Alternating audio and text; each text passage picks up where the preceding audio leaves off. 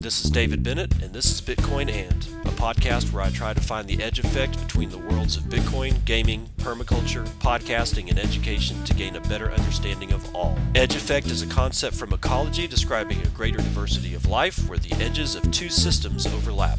While species from either system can be found at the edge, it is important to note there are species in the overlap that exist in neither system, and that is what I seek to uncover. So join me in discovering the variety of things being created as Bitcoin rubs up against other systems.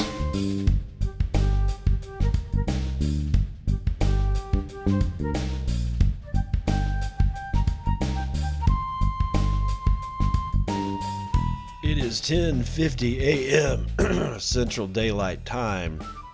It is Good Friday for those of you who are following Holy Week.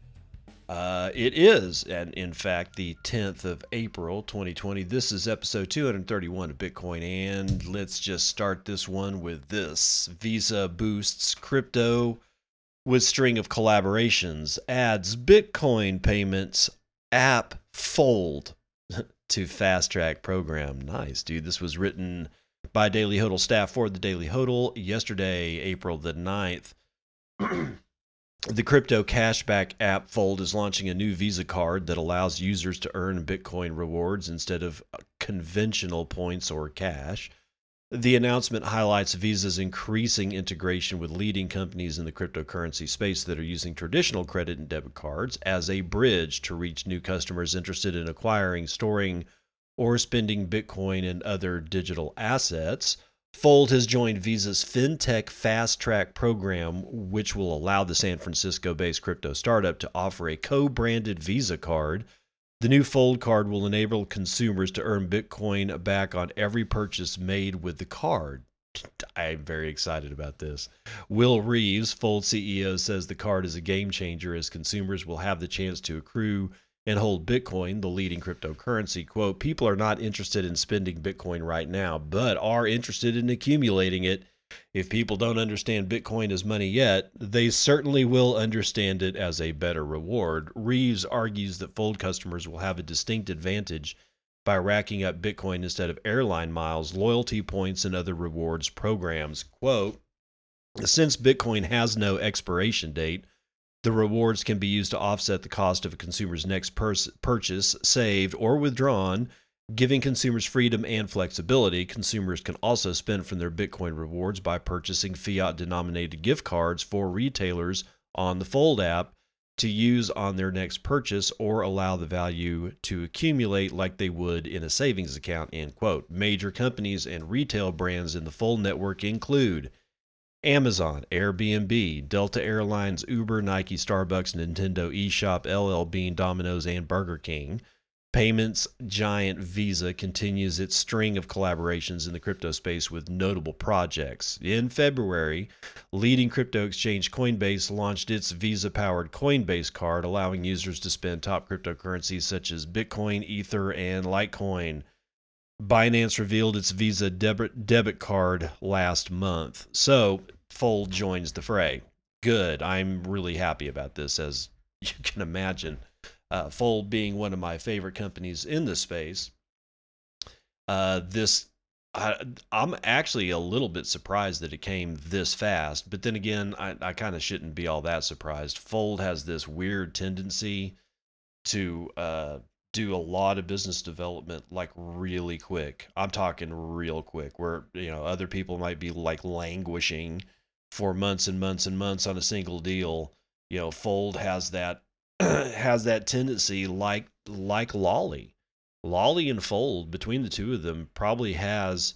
Again, I will reiterate my wish that both of those companies would collaborate together to form a business development training program, much like the Xerox sales training program. If you don't know anything about the Xerox sales training program, it's like world famous. You take that thing, of course it trains you to sell Xerox products, but you can sell anything.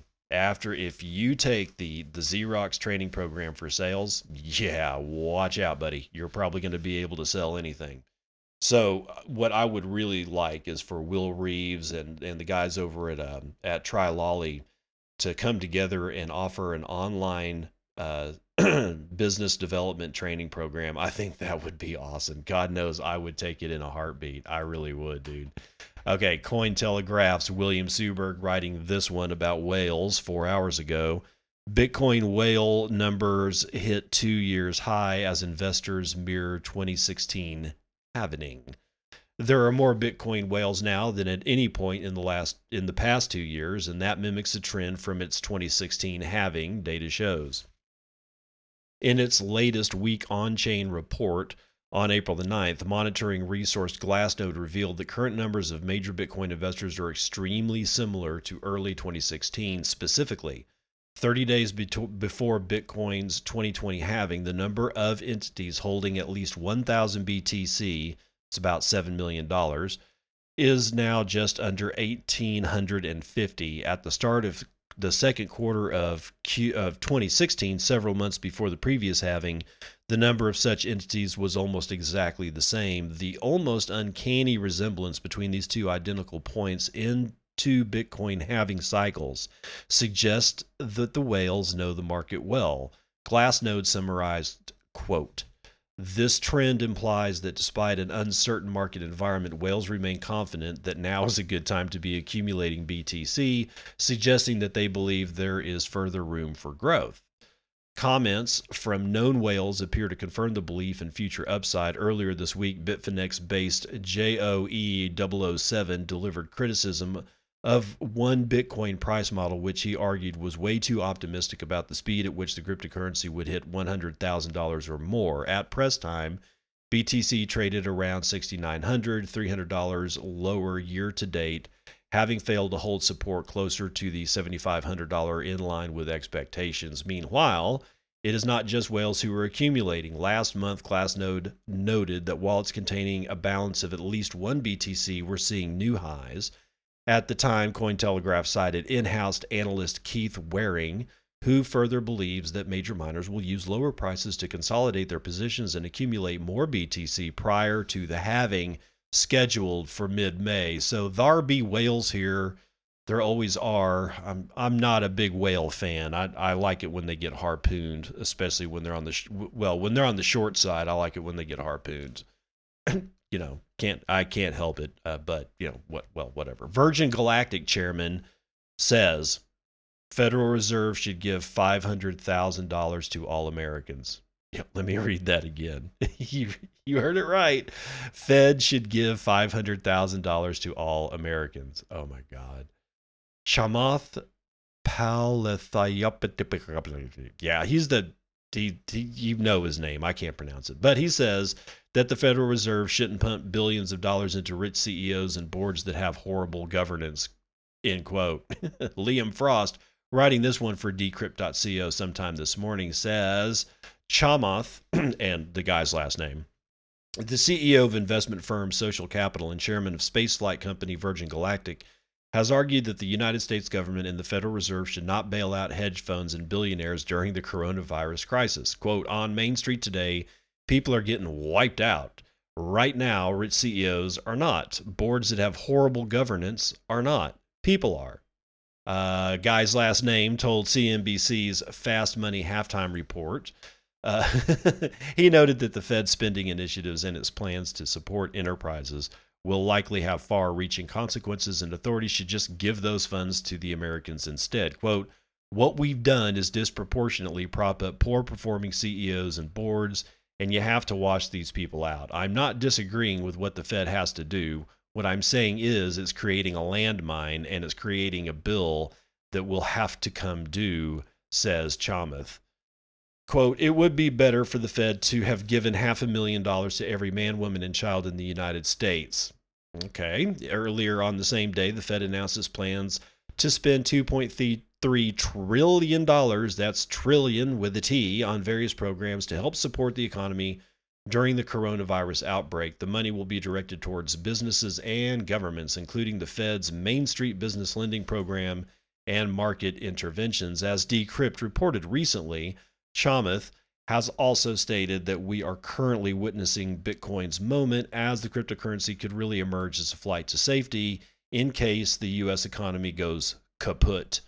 And with the United States national debt hitting $24 trillion, there are a lot more questions than answers. All right.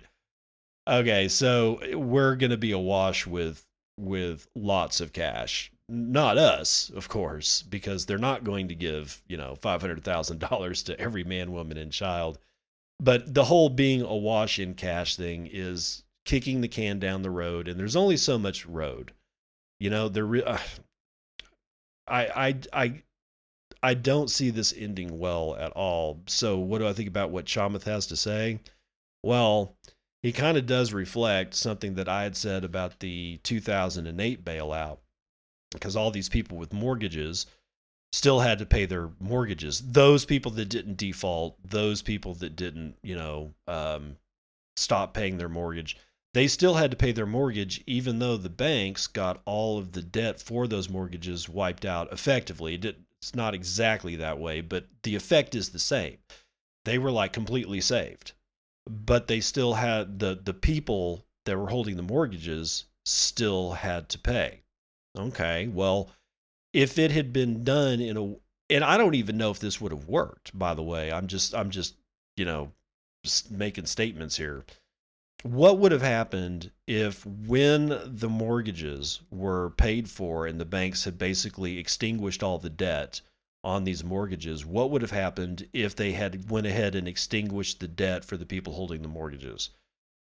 Well, yeah, I mean, my position is, if they were going to do that and they did, then they should have extinguished the actual debt.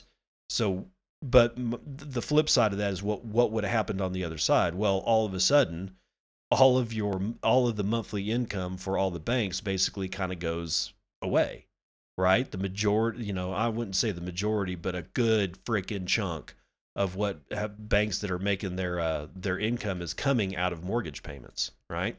Okay. So now all of that just stops.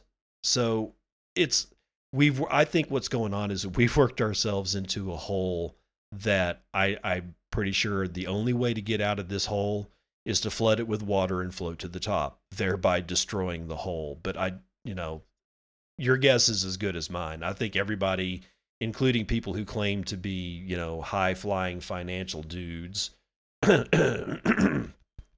for the train wreck. I think all of us are flying blind. I think even the people that are the most trained people in finance are like going, I don't know what this is. I don't know how to do this. I've got no ideas left. Okay, so let's just throw money at it and see if it stops burning. I don't know, man. But Samuel Hague is writing for Cointelegraph sometime this morning that Texas cloud mining firm shuts down after fake charity pitch. Yeah, guys, if you're going to raise money, don't lie about doing shit for charity. It's probably not. I mean, the karma alone is enough to make you want to run away, right? Texas State Securities Board has taken emergency actions against cloud mining firm Ultra BTC Mining for issuing unregistered securities. The emergency cease and desist order was jointly filed against Ultra Mining by the TSSB and the Alabama Securities Commission on April the 8th. The securities regulators accused Ultra Mining of registration violations, fraud, failure to disclose key information relating to its operations, and misleading or deceptive statements. The regulators allege Ultra BTC Mining and its agent Laura Branch were running a recession special, and recession special is in quotes, to prey on economically vulnerable Texans, and had refused to verify a claimed $100,000 donation to help UNICEF purchase medical equipment for coronavirus relief. The TSSB referred to the supposed donation as fraudulent. Ultra offers 2-year contracts for rented hash power priced at $40 per 0.1 terahashes per second, with the firm claiming that investors can reap 105% annual return in a media release. The TSSB said, quote, the company is promising eye-opening returns. According to the order, they are telling potential investors that a $10,000 investment in compute power will return nearly $10,500 per year. A $50,000 investment will return nearly $52,000 per year, end quote. God, geez, that's worse than the Ponzi's. Despite the cloud mining firm, despite the cloud mining firm claiming to have raised $18 million from Texas residents, the TSSB asserts that Ultra has not registered its offering. The complaint takes aim at Ultra mining for offering a 30% hash power bonus on $10,000 investments amid economic hard times and for touting the findings of a recent survey that predicts the price of Bitcoin will reach nearly $23,000 by 2021. Ultra has a partner program for YouTube content creators incentivized with free hash power and an affiliate program offering commissions up to 20% of deposits from referred investors. The cloud mining firm has 31 days to challenge the TSSB order if it wishes. Oh my God. The partner program for YouTube content creators is that one just sends the hackles up on my back. That, I mean, you're asking for some of the most hardcore crappy people in the world to take part of this and just fleece people out of their cash while making it themselves is disgusting. So hope if this is true about Ultra, then Ultra needs to die. I wish it hadn't have been associated with Texas, but there you go, it was. Christina Combin is writing yesterday for Bitcoinist.com. She says that Bitcoin Cash should admit failure. Adamant Capital founder says the BCH halving hasn't gone well for Bcash so far. Massive miner capitulation has seen it given up hash power to BTC. Adamant Capital founder Tour Demeester says it's time to admit defeat. I'm sorry, have you met Roger Ver? Yeah, that's probably not going to happen, dude, but whatever. Tour, I agree with you, but again, have you met Roger Ver, the narcissist?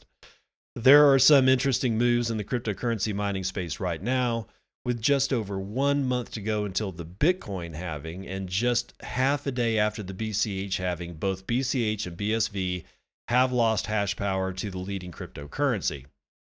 As tweeted out by Arthur Van Pelt of Dragon Industries, he shows that Bitcoin is currently claiming 93.8% of the hash power, as the BCH block reward halved to 6.25 BCH per block. It commanded just 1.5% of the total hash power, and as the BSV halving comes up in 2 days, its current 2.7% of the hash power will likely drop even further. It's a predictable scenario. Bitcoin's current price doesn't even meet the break-even price for many older mining rigs such as the Antminer S9. However, it is still way above that of much of the mining equipment used today, as one of Van Pelt's followers pointed out. Before the 80% drop, there had been a 200 plus increase to BCH hash. I guess that's percent. This can be explained as miners competing for the last blocks of BCH at the 12.5% reward. Percent, 12.5 coin reward. They then immediately switched their focus to BTC to make bigger gains. Bitcoin spoke to Alejandro de la Torre, VP of one of the largest cryptocurrency mining pools, Poolin, to get his opinion on events. He said, quote, Bcash miners share the same algorithm, thus same mining rigs as Bitcoin and BSV. The halving has seen a decrease in hash rate for BCH and an increase in Bitcoin hash rate, and to a negligible degree also an increase in BSV, suggesting miners have switched to Bitcoin because it's more profitable. Talking to Twitter, Adamant Capital founder, Bitcoin proponent, investor, and analyst Tour Demeester painted a dull picture for the future of Bcash. He said that in his opinion it was time to call it a day, based on the fact that it barely had any users and has declined 96% versus BTC, among other troubles. Whatever your thoughts on the subject, be sure to check out the visual representation he provides. It might be the best thing that you see today. And he's got a tweet, which is honestly, he's tweeting a picture of that highway thing that a guy like right after BCH came into being. Somebody wrote I don't know, probably a JavaScript web page that had a graphic that showed a whole bunch of lanes of a highway and how they were, BCH was just so much better. Anyway, so apparently Tour Demeester is tweeting something like, tweeting a version of that that's gone out. And yeah, it's pretty damn funny. We're continuing here. Quote, I read somewhere that the Bitcoin.com mining pool lost almost 90% of their miners, end quote. Bitcoinist also reported last week that the company had axed half of its workforce ahead of the halving. Adding to that, one of Dermeester's followers pointed out that there is almost no economic activity on BCH. Quote, basically one transaction per second. Ooh, dude. De La Tour added, quote, what's most interesting in this case are the miners still mining Bcash. The question then is, why are they still mining BCH if it's not economically beneficial? This leads some people to believe that there's a group of miners who want to maintain the network up and running no matter the cost to them. Some people think that they are a centralized group, in effect, keeping BCH alive, which is worrisome in cryptocurrencies that are supposed to, at least in theory, be decentralized. Yeah, well, we've been screaming about this forever, but nobody ever listens to the maxis, so whatever. Demeester is less speculative in his opinion on Bcash centralization. He said in his tweet that the altcoin has been completely centralized since 2019. So, is it time for Bcash to throw in the towel? The next few weeks will certainly be interesting. Okay, are they going to throw in the towel? No. If you expect him to throw in the towel, you're going to be waiting for a while. I mean, the whole thing needs to be attacked completely, and an ongoing attack that just completely destroys the entire chain and keeps it destroyed to the point that not even a voodoo curse can bring that son of a bitch back alive. Okay? So, but unless that happens, I don't see BCH going anywhere because, again, have you met Roger Ver, the narcissist? Just saying. And in another story of things that just won't die, Factom's 2 employees press on despite lead investors called liquidate.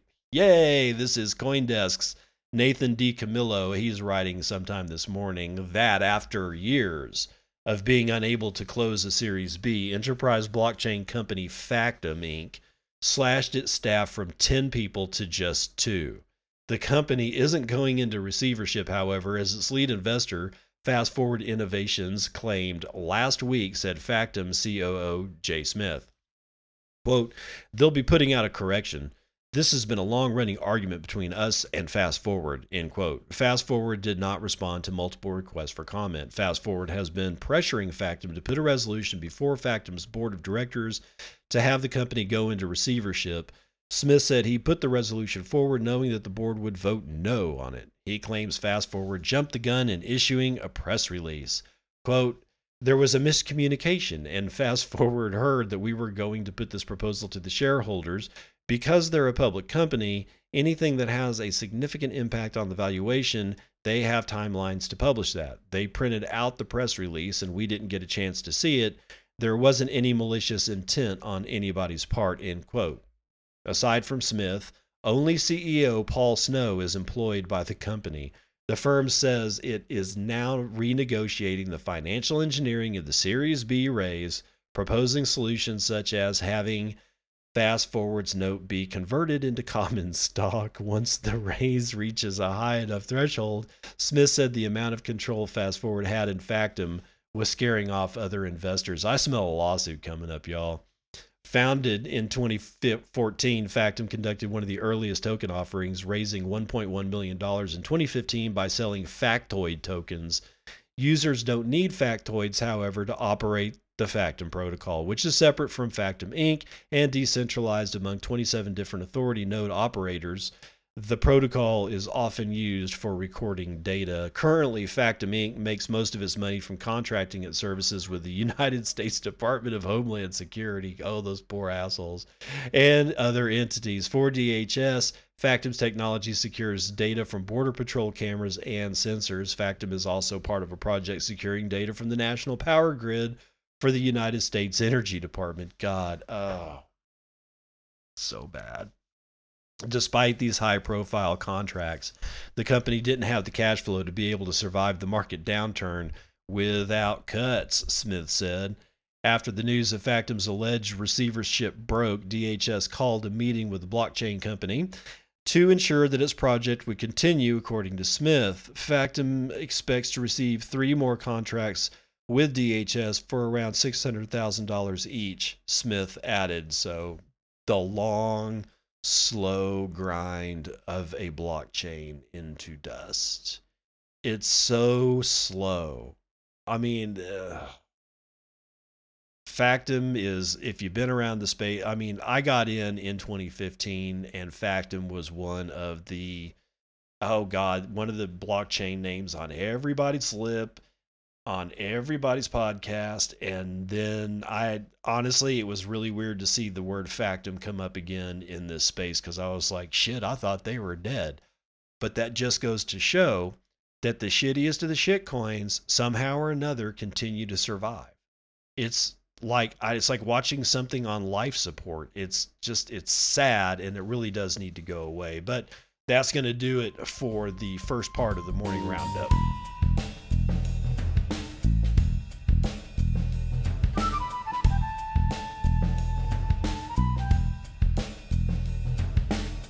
All right, let's see what traditional markets are doing right now for vital statistics. We have cnbc.com/markets. Major indices are saying that everything is up. Well, most stuff is up. S&P 500 is up 1.5%.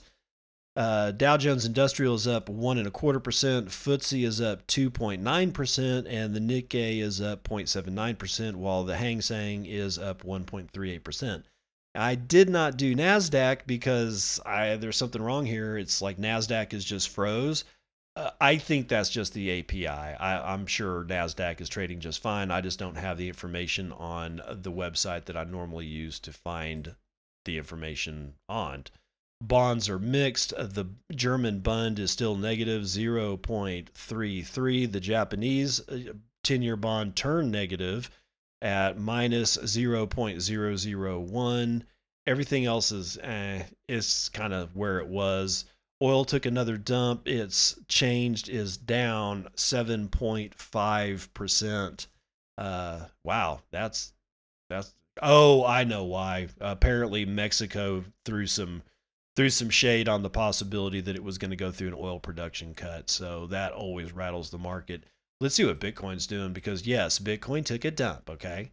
$6,808. It looks like our high is going to be at Bit Asset at $6,878, while our low is going to be at CoinsBit, weighing in at 6,796. 291,000 transactions were made in the last 24 hours, giving us right around 12,000 transactions being made per hour on average. 874,000 BTC were sent in the last 24 hours, with 36,500 BTC being sent per hour on average. 3 BTC is the average transaction value, and the median transaction value is 0.042, or right around $280. Block times are low, as you can imagine, because we're sucking up all the shit coins hash rate. 8 minutes and 53 seconds is what I'm reading here. We have 0.13 BTC being taken in fees on a per block basis, and 21.7 BTC being taken overall in fees in the last 24 hours. We have gained 6.36% in hash rate in the last 24 hours. And BitInfo Charts calculates this, or its calculation is getting this as 114 exahashes per second are grinding through the chain. Last time nobody did anything on Bitcoin, because apparently nobody does any development on Bitcoin, was, well, the last development was done sometime today. Ethereum at 153, Bcash at 229, BSV at 181, Litecoin at 41.25. Ethereum Classic is at $5.13. Doge lost and is at 0.0019. With 30,000 transactions being made in the last 24 hours, it walks all up and down Litecoin, and that's about it. Now, let's see what MyNode has to say about the hash rate. Ooh, MyNode is saying that the hash rate on the network is 118 exahashes per second. We have 8.75 megabytes in the mempool, representing 3,765 unconfirmed transactions. Looks like over the last 10 blocks, all the miners are being pretty cool because all the blocks are full. Now, for Lightning Network, we have Bitcoin.clarkmoody.com. This is Clark Moody's Bitcoin. And under his lightning stuff, we have almost 950 BTC in the network. Nice. So representing $6.5 million in liquidity. We have 6,674 nodes, and the total number of channels is 36,331. Tor capacity is half a Bitcoin away from being 400. The percentage of the Tor capacity is now representing at 42.2%. Number of Tor nodes is 1,955. That's going to do it for Vitals.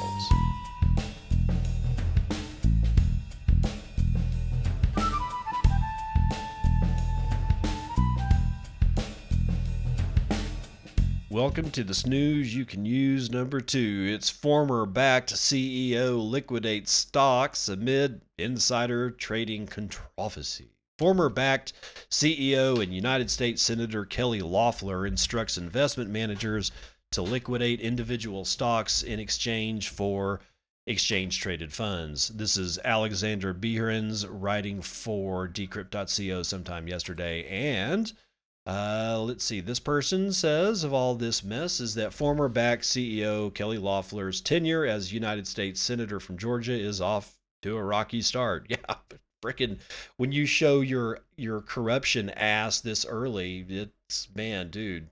Facing allegations of insider trading, Loeffler released a statement yesterday detailing her instructions to investment advisors to move financial assets held by her family out of individual stocks and into exchange-traded funds and mutual funds. Loeffler's statement reiterated the assertion that the senator and members of her family do not actively manage their investments and have at all times abided by relevant financial regulations, including the Stocks Act and Senate ethics rules.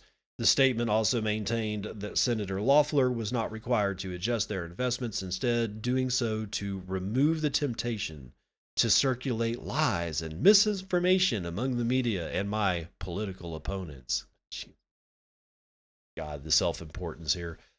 Senator Loeffler came under scrutiny after Senate financial disclosures revealed she or members of her family had traded stocks worth roughly $1.4 million between February 20th and March 24th, following a Senate briefing on the coronavirus outbreak on January the 24th. The Atlanta Journal-Constitution also questioned liquidation of $18.7 million of Intercontinental Exchange stock between February 26th and March 11th, obtained through stock options shortly beforehand. Senator Loeffler was formerly an executive at Intercontinental Exchange, the owners of the New York Stock Exchange, and her husband is the current CEO. Oh, God, there's no possibility of corruption here. The Loeffler campaign said the sales were part of an existing compensation package and were aligned with similar sales in previous years, $24.5 million in 2018 and $15.9 million in 2019. I swear to God, if you have more than $1 million in assets, you should not be allowed to be a United States anything. I'm just putting it out there. I mean, come on. I know that that's not going to be popular, but dude, I mean, it's like every single one of these people are so freaking wealthy. It's not even funny. I think the guy that is probably the least wealthy person is Rand Paul. I think, but I'm not exactly sure about that. Although it may be AOC. I don't know. I can't remember, but it doesn't matter because these people just get rich as shit. They either come in being rich as shit or they get rich as shit while they're there. And then they certainly proceed to get even more rich when they leave. It's just ridiculous. But Loeffler was appointed to the Senate on January the 6th as a temporary replacement for retiring Senator Johnny Isakson, just weeks before the initial coronavirus briefing.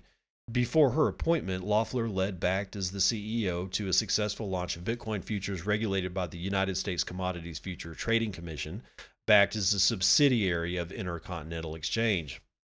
Loeffler faces a Senate race in November against Representative Doug Collins of Georgia's 9th Congressional District. It's unclear whether the allegations of insider trading will have an effect on the election. You bet it will.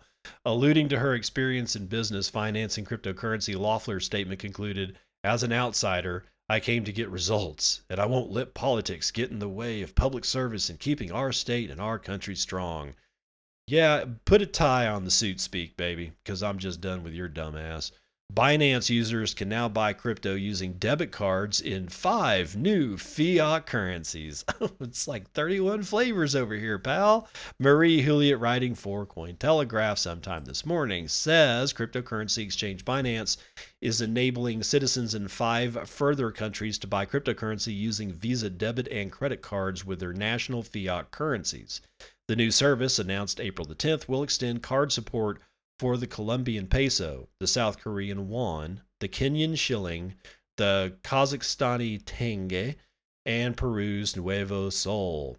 At launch, a total of 5 cryptocurrencies are available for purchase: Bitcoin, Ether, Binance Coin, XRP, Binance USD, and Tether.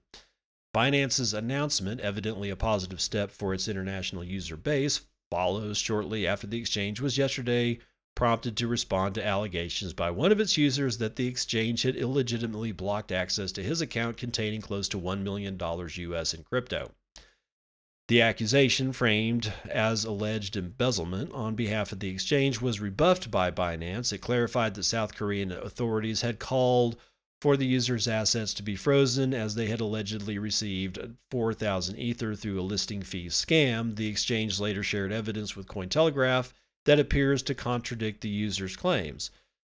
Binance has also this month announced its acquisition of stalwart crypto data site CoinMarketCap. The exchange's CEO, Changpeng Zhao, stressed that the site will continue to maintain its independence under terms of the deal. So, yeah, I guess I had said something about this on Wednesday about the allegations and saying that the user in question here that got his shit stolen, said that his contact with South Korean police revealed no such request and that he was not a person of interest to the South Korean police. Apparently, CZ has been able to get information that contradicts that. Anyway, so more credit card, debit card ability to buy the Bitcoin. Let's see what BSV is doing. This was almost today's train wreck, but I got a better one for you. BSV roadmap is only available to a select few. Who would have guessed that? Christina Combins, writing this one today for Bitcoinist.com, says, just in case you wanted to catch a glimpse of BSV's roadmap, you'll need to be part of the inner circle. Head over to the page where it resides, and you're met with a message saying protected and prompting you to enter a password. The decision from the BSV camp to password protect their roadmap seems like a curious one. It was pointed out by Dragon Industries founder Arthur Van Pelt. There is no way to sign up or create a password, so it seems as if the roadmap is only available to a select few. That is, the centralized inner circle of Satoshi's true vision for Bitcoin, or however that goes. Van Pelt's followers pointed out that the roadmap was most likely off limits since BCV was, quote, totally lost on the road to nowhere. I don't know, it sounds like a fumbling sentence. Don't blame me, guys. While others suggested to try 12345, password must be as secure as their network. With its first halving completed today, if BSV network follows the same path as BCH in the last 2 days, its hash rate will drop off a cliff as its miners capitulate to Bitcoin to make greater gains. As pointed out by Benjamin Clairemacher, CMBI manager at Coinmetrics, BCH hash rate is falling through the roof. It is down 73% in 2 days, and BSV will likely follow suit. Part of the problem for both shitcoins is that both chains use the same SHA-256 as Bitcoin. This means that miners can easily switch between coins without changing their hardware. Since Bitcoin's halving is still 1 month away, miners will go where the profitability is. This doesn't only have a negative effect on price, but makes both networks vulnerable to security risks. In fact, Bitcoinist reported earlier today that the cost of a 51% attack on BCH was just over $9,000 per hour, having fallen from $22,000 before its halving. The cost to stage an attack on the BSV network is currently $9,736. Claire Mayer ends up by saying, quote, this could lead to a massive market fear and capitulation for Bcash and BSV, potentially leading to their short-term and longer-term demise. God, one can only hope. Clearly, none of this is going to end up in the BSV roadmap. At least we doubt it will, but we won't know since we can't access it. Jesus, good Lord. So they password protected their roadmap. Man, dude, that's just embarrassing. I mean, well, it's not really embarrassing, right? It's embarrassing. Well, it's embarrassing for people, that like Bitcoin, that understand that all the rest of this stuff is shit coins, and yet we continuously have to deal with people who swear up and down that things like Bcash and BSV are the next Bitcoin. And then we read shit like this, where, how can you understand it to be anything other than just a complete and total shit show, honestly, really. So more about this whole Bcash attack. You can now 51% attack Bcash for the cost of a single Bitcoin. Colin Harper's writing this one for decrypt.co. Following Bitcoin Cash's first halving, it now costs roughly $7,300 or 1 BTC to attack the Bcash network for 1 hour. This was written actually yesterday by Colin. A 2013 Toyota Camry, 8,000 pounds of pasta, a suite room for a 21-day cruise, and 1,000 N95 masks. All of these things currently cost more than an hour-long 51% attack of Bcash's network. The bigger block Bitcoin clone underwent its first halving event yesterday. Bcash's inflation rate dropped from 6.25 to 3.125. That, I'm pretty sure that's not right. It should be 12.5 to 6.25, but whatever. And that's not the only thing that's dropping. Continuing a downward trend that preceded the halving, Bcash's hash rate continues to decline. On February the 14th, 2020, Bcash's network produced 5 exahashes, the most the network produced since November of 2019, when it saw 7.8 exahashes just before the mass market sell-off that drove crypto prices to the pre-2017 bull run territory. Now, Bcash's hash rate is in the 3.5 exahash range, a 30% decline from its mid-February numbers and a 57% decline since November of 2018. As a result, the world's 5th most valuable currency, by market cap, now costs less than $7,500 an hour to attack via a 51% attack. What that means is if a malicious actor wanted to control 51% of Bcash's hash rate for an hour, it would cost them approximately $7,329, or the cost of a single Bitcoin at today's prices. By comparison, the Bitcoin network, currently worth $133 billion, costs $500,000 an hour to attack and is posting approximately 110 exahashes daily. Bcash's ensuing mining death spiral was far from an unforeseen event. Bitcoin analysts have long cautioned that Bcash tinkered with its monetary policy way too much to maintain a stable mining economy. As data journalism platform Longhash previously reported, Bcash launched with a difficulty adjustment mechanism that accelerated its block reward schedule. In other words, when Bcash launched in August of 2017, block times were so sporadic and unpredictable that Bcash's monetary base outgrew Bitcoin's own. This resulted in miners leaving Bitcoin to mine Bcash because it was momentarily more profitable, and this is why Bcash's price had a run on Bitcoin in November of 2017. Yeah, there were some other things, nefarious things going on with Coinbase around that, but let's just leave that as it is. The number of Bcash miners expanded during this time. Now we're seeing the exact opposite occur. Bcash's miner base is contracting as the recent halving has made it unprofitable to mine. Bcash later backpedaled on the new difficulty adjustment, which decreased block rewards and by extension cut into miners' revenues. The result? In the hours following Bcash's first halving, the network only mined a single block. Even Roger Ver, one of Bitcoin Cash's primary proponents and in some ways its founder, is winding down his Bitcoin.com mining pool hash rate. Bitcoin.com's personal hash rate is down more than 90% since the halving. Good God. So yeah, it just gets worse and worse and worse. So now, BitMEX CEO says, all in, motherfuckers, on Bitcoin and gold. This is Bitcoinist.com's Christina Comben writing sometime today. BitMEX founder Arthur Hayes put out a thought-provoking piece on the company blog today. He talks about the effect of the COVID-19 crisis on the global economy and states that nothing will ever be the same again. Quote, the USD fiction is over. It's time for a new mental crutch, end quote. He's opting for Bitcoin and gold. What will your fiction be? As charismatic as ever, this piece by Mr. Hayes is definitely worth a read. It's sort of a summary of the Bitcoin standard with more colorful language thrown in. It also contains some grim predictions of the worst post-COVID-19. Hint, it's not going to be pretty. Hayes predicts a total collapse of the USD. He says that the United States is the only country that can depreciate its currency to the degree necessary to continue to generate economic activity at a level which honors the credit in the system and promises to their plebs.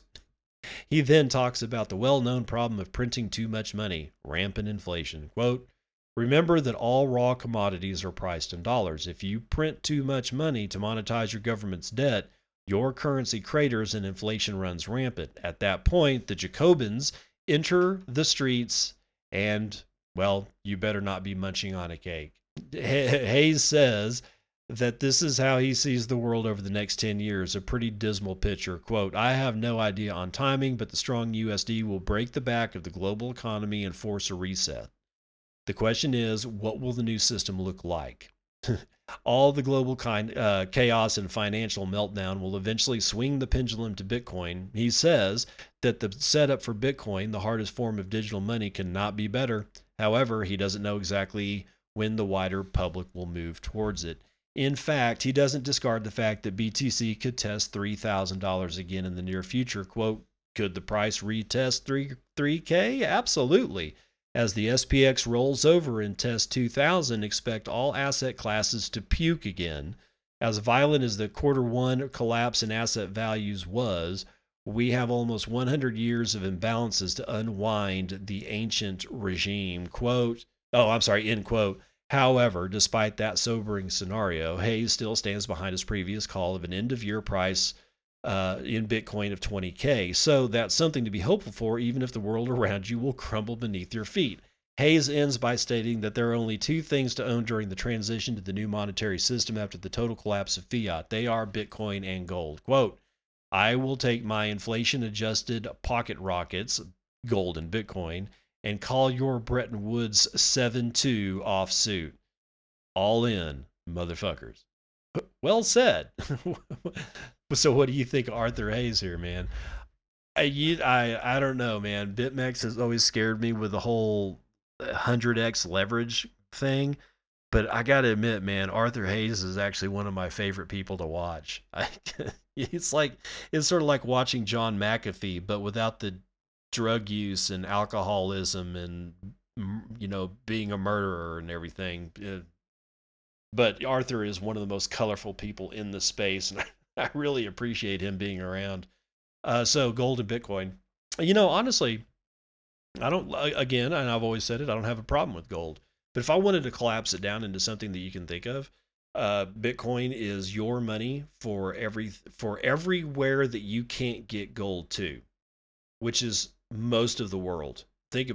Honestly, are you going to mail somebody a gold coin? Of course not.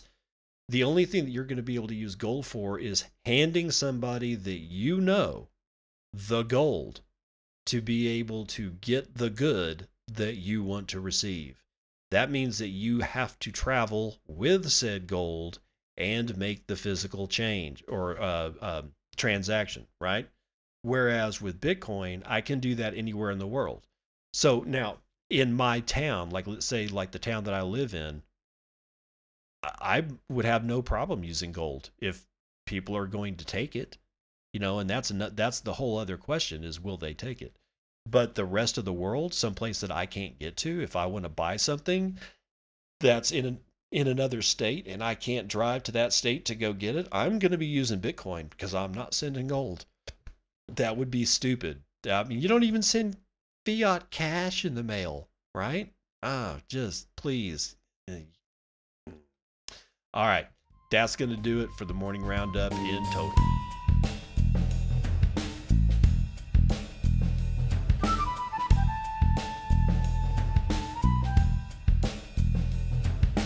Daily Train Wreck brought to you by at crypto token underscore board or Borko Tesic.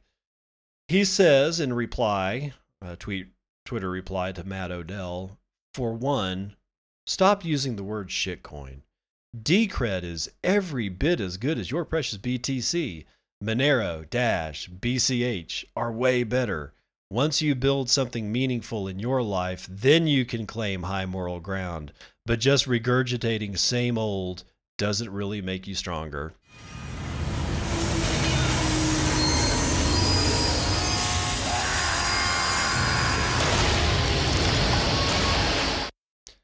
Yeah, let's just leave that smoldering pile in the corner right there, because I don't want to get into this whole thread.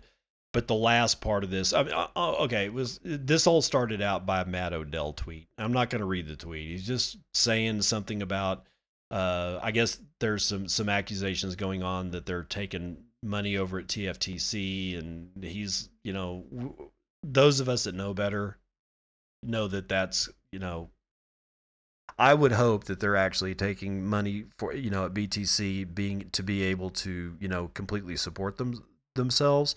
But even if that were to come to pass, they would not be doing it from companies that are not good Bitcoin companies. All right. So that's just never going to happen, because they understand, like I do, that reputation in this space, not only is it everything, but it's the most flammable thing on the face of the planet. So apparently this guy just comes at Matt, and it goes on and on and on, but he gets to this one, and this is the one where narcissism never plays well for you. Matt replies to this whole once you build something meaningful in your life thing, and Matt just replies with some smiley faces, and Borko decides to unleash his fly and show us the rest of his ass by saying, listen, I study high finance topics that you can't even comprehend. Look up equity multiples, PV Go, and the earnings yield concepts. Why am I buying a coin that is 25x more expensive if it can't scale and has limited features? So it is used for wash trading and a big deal. And I'm just like, when I say stuff like, listen, buddy, I'm smarter than you and you can't do X on Twitter, man, don't show your ass that way, because nobody can verify who this dude is, where this guy is, what he actually knows how to do. It's stupid. Don't do that. Okay? Don't buy in to the panic of understanding that you got caught with your britches down trying to chase clout. All right? So, Borko, fuck off and die. Now, getting into the daily joke. Okay, let's see what Dad Says Jokes has to say. Be aware. Watch out for this one, guys. If you're really sensitive and you have a tendency to wet your diapers a lot over stuff like racism and political issues, yeah, you might want to cover your ears for this one, because my friend Ty came in first in the Beijing Marathon, but he wasn't given the gold medal. The Chinese authorities refused to recognize Taiwan.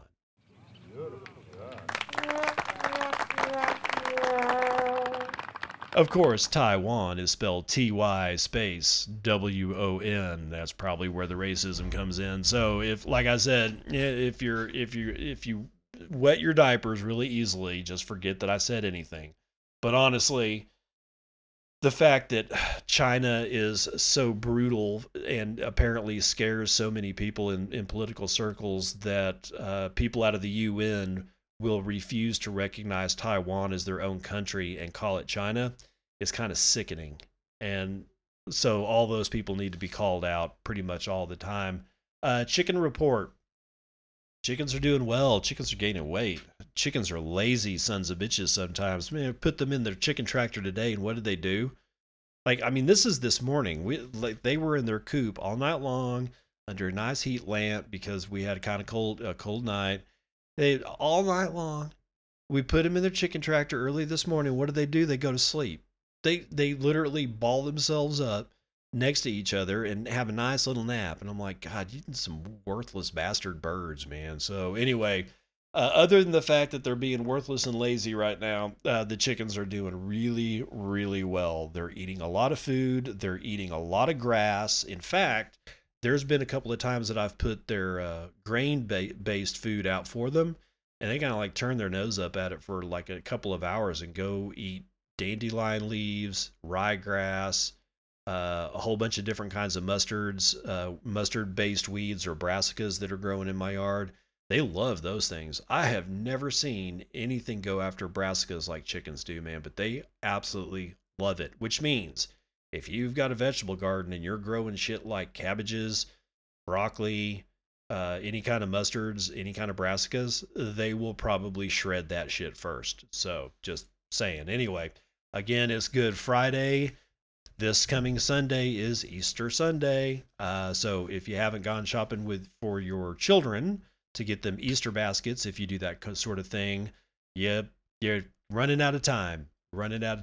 Other than that, man, without any more stupidity or any of the weirdness going on in the Bitcoin space, I'll just go ahead and see you on the other side. This has been Bitcoin and I'm your host, David Bennett. I hope you enjoyed today's episode and hope to see you again real soon. Have a great day.